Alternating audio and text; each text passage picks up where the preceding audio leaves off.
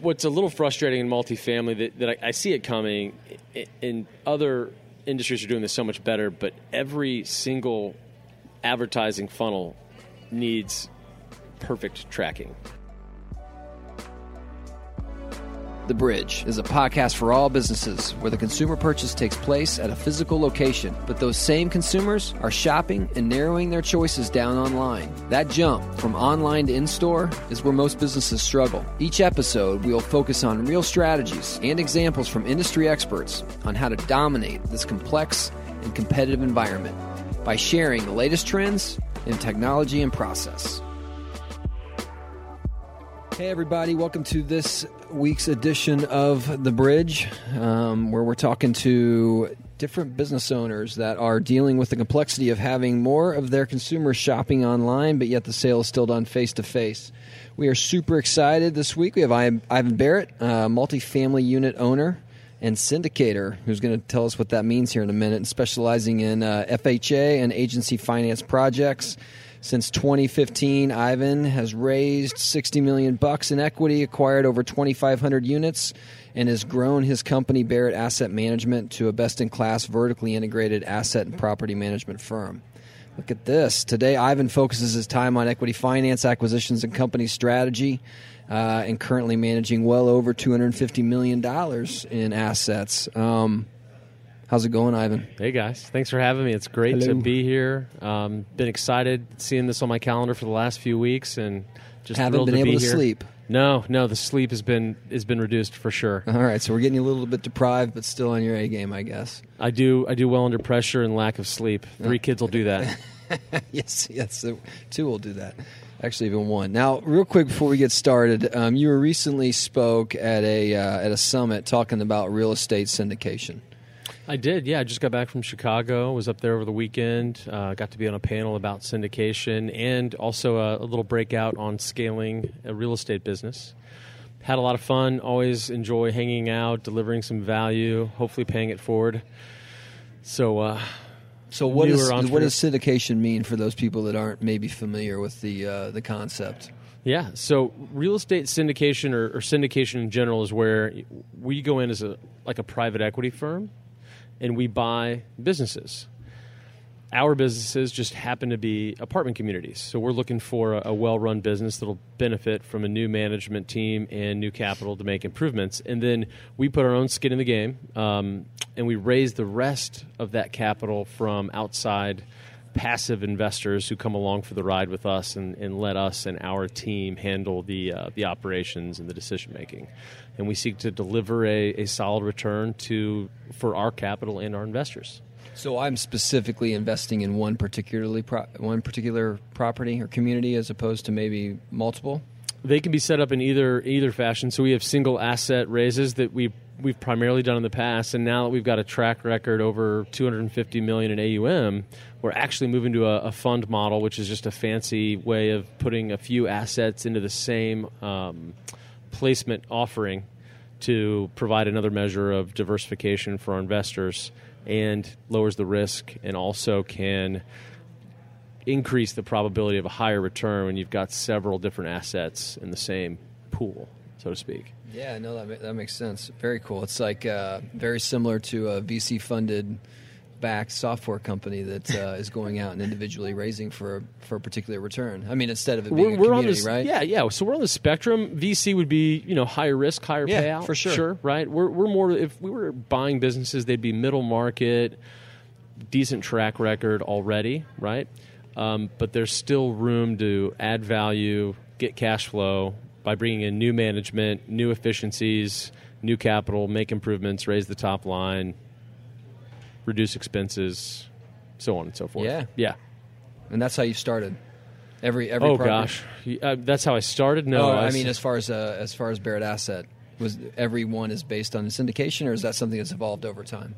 Well, BAM started in my spare bedroom as a property management company. In the beginning, I performed management services for small investors. It was 2010, so I had landlords by necessity, meaning they couldn't sell the place and they needed to rent it out.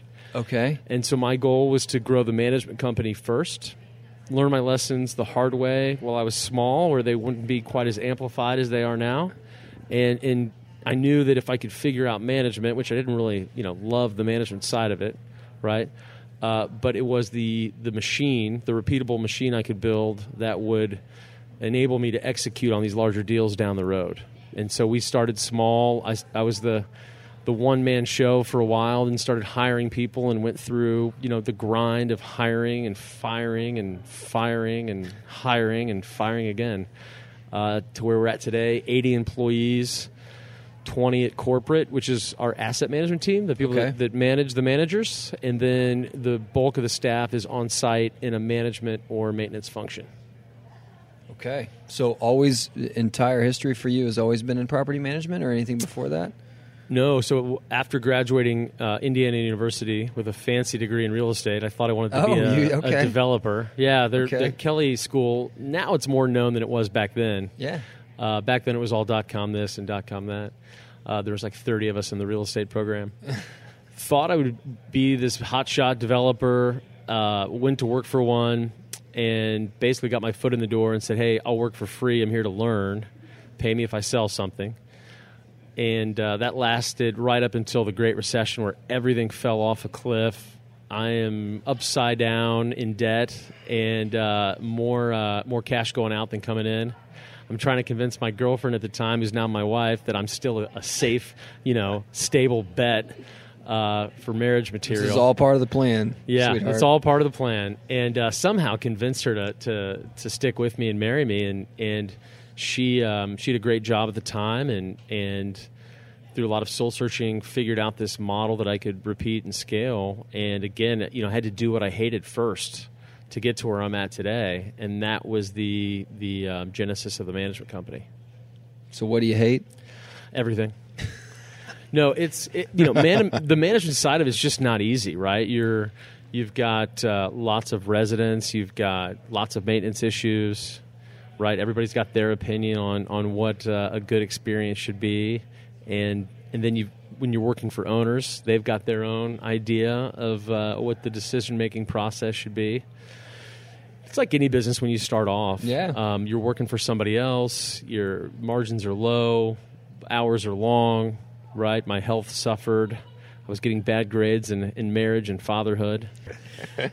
So now that you're not doing everything you hate, and you get to do occasionally the things that you like, which include answering a bunch of investor emails, how do you spend your days? I get to spend most of my time now raising capital. I get to talk about the fun stuff with the investors, and then when they actually need answers or details, we've got a relations team that handles that, so I don't screw it up. And I try to stay in that visionary lane if we're talking about visionary and integrator. Yeah. And so my goal is to keep my head in the clouds these days, focus on our big rocks, our mission, our vision. I get to look at culture from a high level. And sort of point at that mountaintop and help everybody figure out what we're doing this for, where we're going, where we're headed. It's a lot of fun. No, that's great. And so it's curious because for people that have been in a position like yours and myself having done it, there is the people used to talk about how we grew so fast early, and it was because I didn't want to cold call anymore. And it was like, how fast can I get out of this so that somebody else can do it? Sure. But also the perspective of understanding all the dials that make the business run. And so for you to have spent that amount of time on the ground floor, seeing the process, probably really helped build that client experience that you're wanting to manage the rest of your team to the standards. Yeah, it's a badge of honor. It was definitely a trial by fire, but I can look anybody in the eye and say, hey, I've leased units, I've coordinated maintenance, I've signed leases, I've managed people, I've been on the collection side, right? I've done it all at one point or another. Yeah, awesome. And so how do you think about how you guys differentiate or what your main goals are when you're talking about consumers that have multiple options and they choose one of your properties over somebody else? What's an expectation you give your team on what that resident experience should be? Yeah, it's a constant moving target these days. Our resident is at almost every income strata now, whether we're talking about some of our more affordable properties or something that's a little bit closer to luxury. They're all online. They've all got smartphones, right? and they're all using that as a tool to narrow down their search before they ever get off the couch or leave the office. And so, the front line to all this is, how do you provide some sort of sticky experience when they land on your property, right? When they land on that community, how do you keep their focus there? I mean, they're maybe interested on 20 or 30 apartment projects these days, right? Communities these days, and how do you remain at the top of that list? How do you get them out to see your community before they pick something else? In our business, the average lead is like the half-life of a fruit fly. I mean, you've got to get them quick, get them in there, and get them signed up, or they've moved in somewhere else. I think you kind of nailed it. That's obviously what we talk a lot about in here is the reality that I, as a consumer, want to be in control, but at the same time, when I want to question, I expect immediate response, even though don't think that I'm giving you control. I still want control. I just want you to answer my question, and that's it. Right. So how do you guys think about the bridge? How is your leasing agent's responsibility in terms of looking at the website and understanding what consumers are engaging on the website versus what their responsibilities in helping bridge that online to in person? So it's almost analogous to what happens in, say, like the hospitality industry these days. Yeah. Multifamily tends to sort of follow hospitality, right? So if it's going on in hotels now, it's going to happen in our industry a little bit farther down the road, but it becomes the norm, right? So landing on a nice website with nice floor plans and easily searchable information, I mean, that's 2012, man. If you're not doing that, you're already losing. The leasing agent obviously has to have a lot of that information at their fingertips, right? They're really the frontline salesperson in so many ways. So they've got to customize their follow-up, their contact to what the resident wants, right? It's the same way I raise capital. One person, I can email him 10 times, and he doesn't respond, and I text him, and 2 minutes later he's texting me back, right? Opposite for the other person that I'm going after. Some people, you have to get them on the phone, and you've got to be ready to pivot for what that customer who wants to be in control desires. Yeah. And so one thing I'm curious about from your role, we've talked a little bit about like with Katrina, for example, a lot of pipeline measurement in terms of leads that are generated online, and then once it gets to leasing agent, to the fact that they've actually closed a lease and those people are in. So their ROI is a little bit more at the granular level. When you're looking at it from a portfolio perspective, are you more focused on NOI, or what main marketing intelligence, and if you even remove marketing, what kind of data are you looking at to understand the performance of your properties? Yeah, NOI is still the end-all, be-all in our industry, and it's something we have to look at on a regular basis. But we're much more granular than that weekly. So we have meetings with the executive team every Monday, and we're looking at portfolio-wide. What is our satisfaction survey score on move-ins? What is our conversion ratio, right?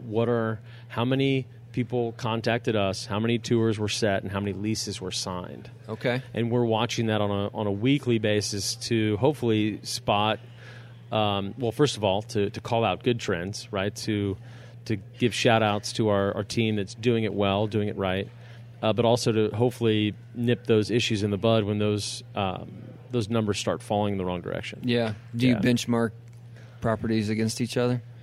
Oh, all the time. Okay. It's benchmarking, but it's also setting that competitive nature with leasing agents and property management teams, right? So they're all in the same Slack channel, and they're getting kudos and shout outs, and we're recognizing when people are doing a great job.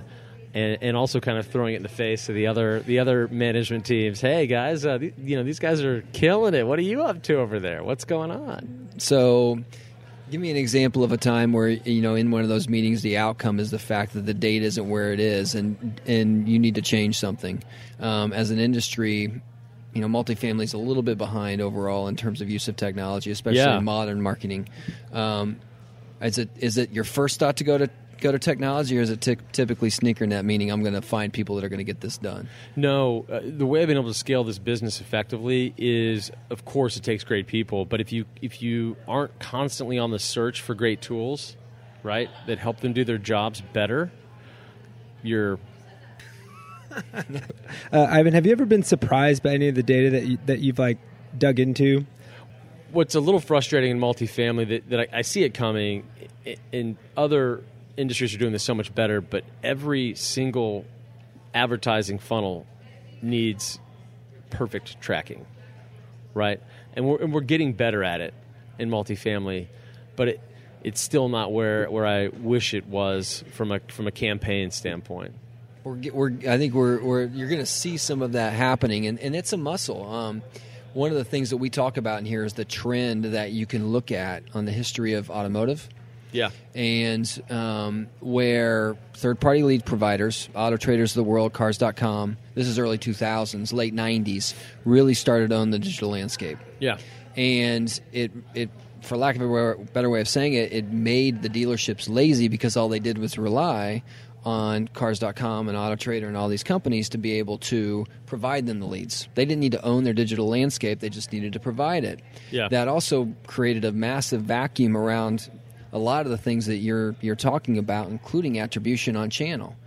And that evolution started to take place is what naturally happened, where these companies saw the reliance on them, their prices increased, and these dealerships started to realize, wait a minute, we got to figure this out. Maybe I need to be a little bit more in control Yeah.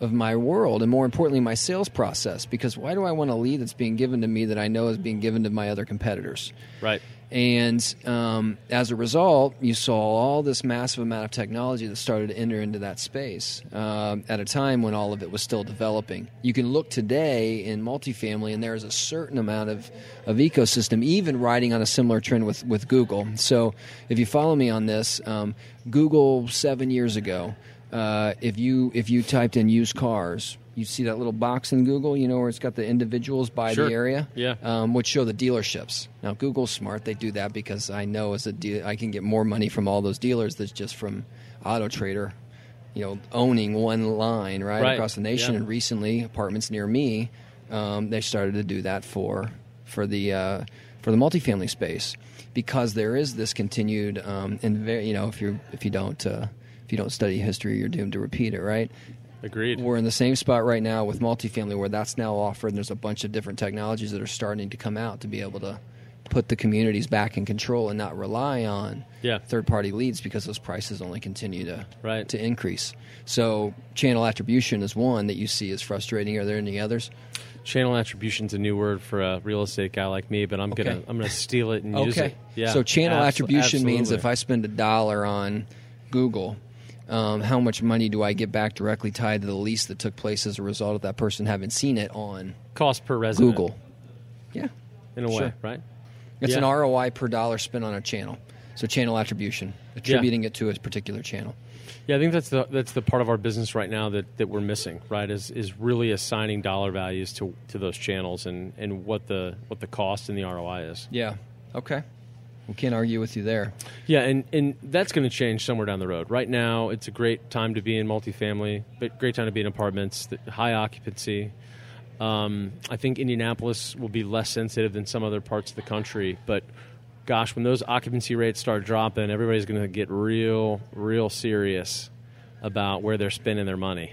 Yes, no they question. Are. Yes, they are. Yeah, not a question of if, just when. I want to jump in here because I don't want to forget. Hey, would you just let Fabian jump in? No, for I just a little while. Every time I look at him, I'm like, stop talking, Fabian. If I forget, then I won't say anything at all. So here we go. Right. So at a point, you're talking about occupancy rates being really great right now. Yeah. Right. So in those times when you're at whatever a good occupancy rate is, 98% or above, right? Yeah, it depends on the deal. Let's say 95 to 98. If you're over that, your rents are too low. Right. But what do you do, as someone who wants to continue to market or wants to continue to be visible in front of other people? What are you continuing to do, or what are you continuing to invest in when your occupancies are at such a great rate, or if you're at full occupancy? Yeah. So obviously you don't want this to be a commercial, but every one of my managers does love Perk. I mean, they love the resident experience. They haven't, it's still relatively new, I think, in the industry, so most of these people haven't seen it yet. And they like they like the format. They like the sort of the customization of it, to where it's not just a, hey, put in your number, your name, and your email, and wait for me to call you. What's your budget, and how many bedrooms and baths do you want? Right, that's what everybody's doing. Yeah. Versus, I was just looking at it today before I came in here and seeing some of the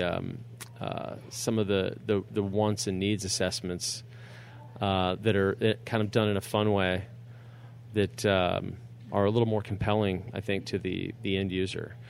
In general, in the industry, I think there's what excites me is right now, bigger, older companies are going to be more lackadaisical about this, right? So it gives opportunities for young companies like ours to get out ahead of this, find those great tools, not rest on our laurels, and not really, or should I say, smooth out those future bumps when everybody else is playing catch up. When it's a mindset thing too, right? Like when things are going well, you can't see them necessarily going wrong. So I think there's like a whole section of people that either have that mindset of prepare for the worst at all times, or when things are going good, you can't really see past your nose and you're just like happy because things are going well. Yeah, I mean, I love Talib's anecdote to the or characterization of the turkey, right? The turkey thinks he's got a great life. He's fed, he's sheltered every day. It's relaxing until Thanksgiving, right? So how, as an entrepreneur, how do I make sure we're not the turkey? And it's that mindset of, okay, it's continual improvement every day. Where are our blind spots? How can we do better? We don't think the party's going to stop tomorrow, but let's invest and let's pretend or play or strategize as if it will. And for those of us that you're a little younger, Fabian, but those that survived the recession, you got to. I think we all have a scar as entrepreneurs right in the back of our neck. That all you got to do if you get too fat and happy, you just kind of go, "Oh yeah, feel that scar back there." I remember 2009. Yeah, I remember that. That was no fun. All right, so the future. So being going back to what you talk about and saying, you're working on the vision, all that stuff. How do you think the trends are going to change? We're talking a little bit from the perspective of technology. One anecdote that's out there and that you're starting to see some companies pop up is the idea of a 100% automated experience for the consumer. Meaning, I'm never talking to a human at all, to the point where I have my phone and I got a barcode and I go to this nice little hardware that's on a door at the apartment. I scan it, it opens it up, it comes, I check it out, I leave, and if I want to live there, then I'm going online and filling out the application and the financing and all that stuff. That's obviously way out there a little bit compared to what most people are doing today, but that's one example. I'm just curious from your experience and where your mind's going, how far you see it going, and kind of what you think might even be 3 years from now, for example. Yeah, I mean, what you're saying now, what popped into my head was me getting up in the morning and leaving my house, and my Tesla that I don't own picks me up, right? Takes me to wherever I'm going, it's right? It's going to be awesome when that happens. Right? That's still pretty far off. It's pretty far. Pretty far off. Well, I mean, Elon says it's going to be next year. Right, so. right. And for the record, we were promised flying cars back when I think they were building Epcot, right? So we've got a while.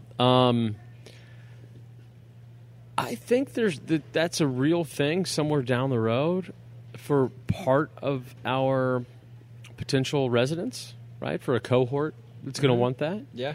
I think for the foreseeable future, though, the majority of folks are going to want some sort of human interaction. So, again, it's going back to offering your prospective residents or your prospective customer, whatever it is, a process that they want to be a part of, right? So having that ability at any time for a human to step in and help. I think the trend, though, is that that human interaction does get pushed farther into the funnel in a lot of ways, right? You've seen it already where even when I started my property management company, there was a lot more email interaction, right? Now it's whatever you do, don't email me. And now you've got a lot more information that you can gather without speaking to a human, leases are performed electronically most of the time now. I still see, though, when it comes to somebody's home, that at some point, most of us are going to want to talk to somebody here and there, right? They're going to want that personal touch. But that could go away completely at some point down the road for a certain percentage of people. Yeah, we talk about that a lot in here, and I think we're on the same page on how long it's going to take before it gets there. Yeah. And it's also the reason that there is that considered purchase, that expensive thing, that thing that takes me as a consumer a long time to figure out what I want to spend my money on, that thing that once I've done enough of my own research that I still want to talk to somebody and ask some questions, and then I want to see it. And maybe that human interaction is what makes me feel comfortable to do. Maybe we can get to 99%, and there's still that 1% that is me shaking somebody's hand and saying thank you. Yeah. But probably some point it'll be 100%. But when that is, I'm with you. There might be a cohort of people that are ready for that right now, but it being facilitated in a smooth manner would probably cause enough frustration for them to not want to do that. So back to that hospitality piece, as a multifamily owner, operator, entrepreneur, I'm watching for it in hospitality first, right? As somebody going to the Four Seasons or the Shangri-La and never speaking with someone and checking into their room and using that smartphone to manage the whole process, when I see it there, then I'll know we're closer in multifamily. Very true. Yeah. So we'll jump to the end here, but curious from your perspective, what is the role of a leasing agent in the sales process? If the technology is working correctly, is the digital experience selling the consumer, and the leasing agent is facilitating the close, or is the leasing agent the one that's getting the close? Ooh, that's a good question. I think you still have to have a salesperson in the process. So what we found is most successful is that leasing agent has some sales training, right? They know how to close a prospect. If they're customer service oriented, right? Here's the bathroom, here's the kitchen, and they're not saying, hey, what do we need to do to overcome any objections or help you get through this process? If there's no sort of sales training in that funnel, whether she's in the back of the funnel or up front, then the whole thing tends to fall apart, right? Because you give people too much time and too many decisions, you lose them. You lose them to the other leasing agent that's that can at the close. other property that's you closing. Still need closers. Yeah. It is an interesting example, because you brought up Tesla, and when you go buy a Tesla and you go into that store, they're not sales agents; they're just incredibly understanding of the product, and they are able to help you understand why the product is better, but you don't feel necessarily like you're being sold. Well, when we see 4, 5, 6 more Tesla competitors, I think we'll see more salespeople in those showrooms. There we go. I like that. That's a good segue. All right. So, how do you keep yourself educated? I love my Audible app. I read a lot of audiobooks, so I try to get in little bits of education. What book are you reading right now? Oh gosh, what am I? I'm rereading "Fooled by Randomness." I know that's another Nassim Taleb plug. Okay, but I just love his investment thesis, and so I'm rereading that for fun. Oh, what was the last thing I read for fun? It was something Tom Clancy. All right. I don't read a lot for fun. Awesome. All right. Well, let's get you out on this. What are you currently obsessed with? I've been doing this obstacle course racing thing called Spartan. Okay. And so it forces me to train harder, faster, farther, all that stuff. I try to keep up with guys like Fabian here, but I just get smoked every time. But that's been kind of a fitness obsession of mine, getting my mental game and physical game ready for those. Yeah. Awesome. All right. Ivan, we really appreciate it. Thanks, buddy. It's been great to have me. Thank you, guys. Appreciate it.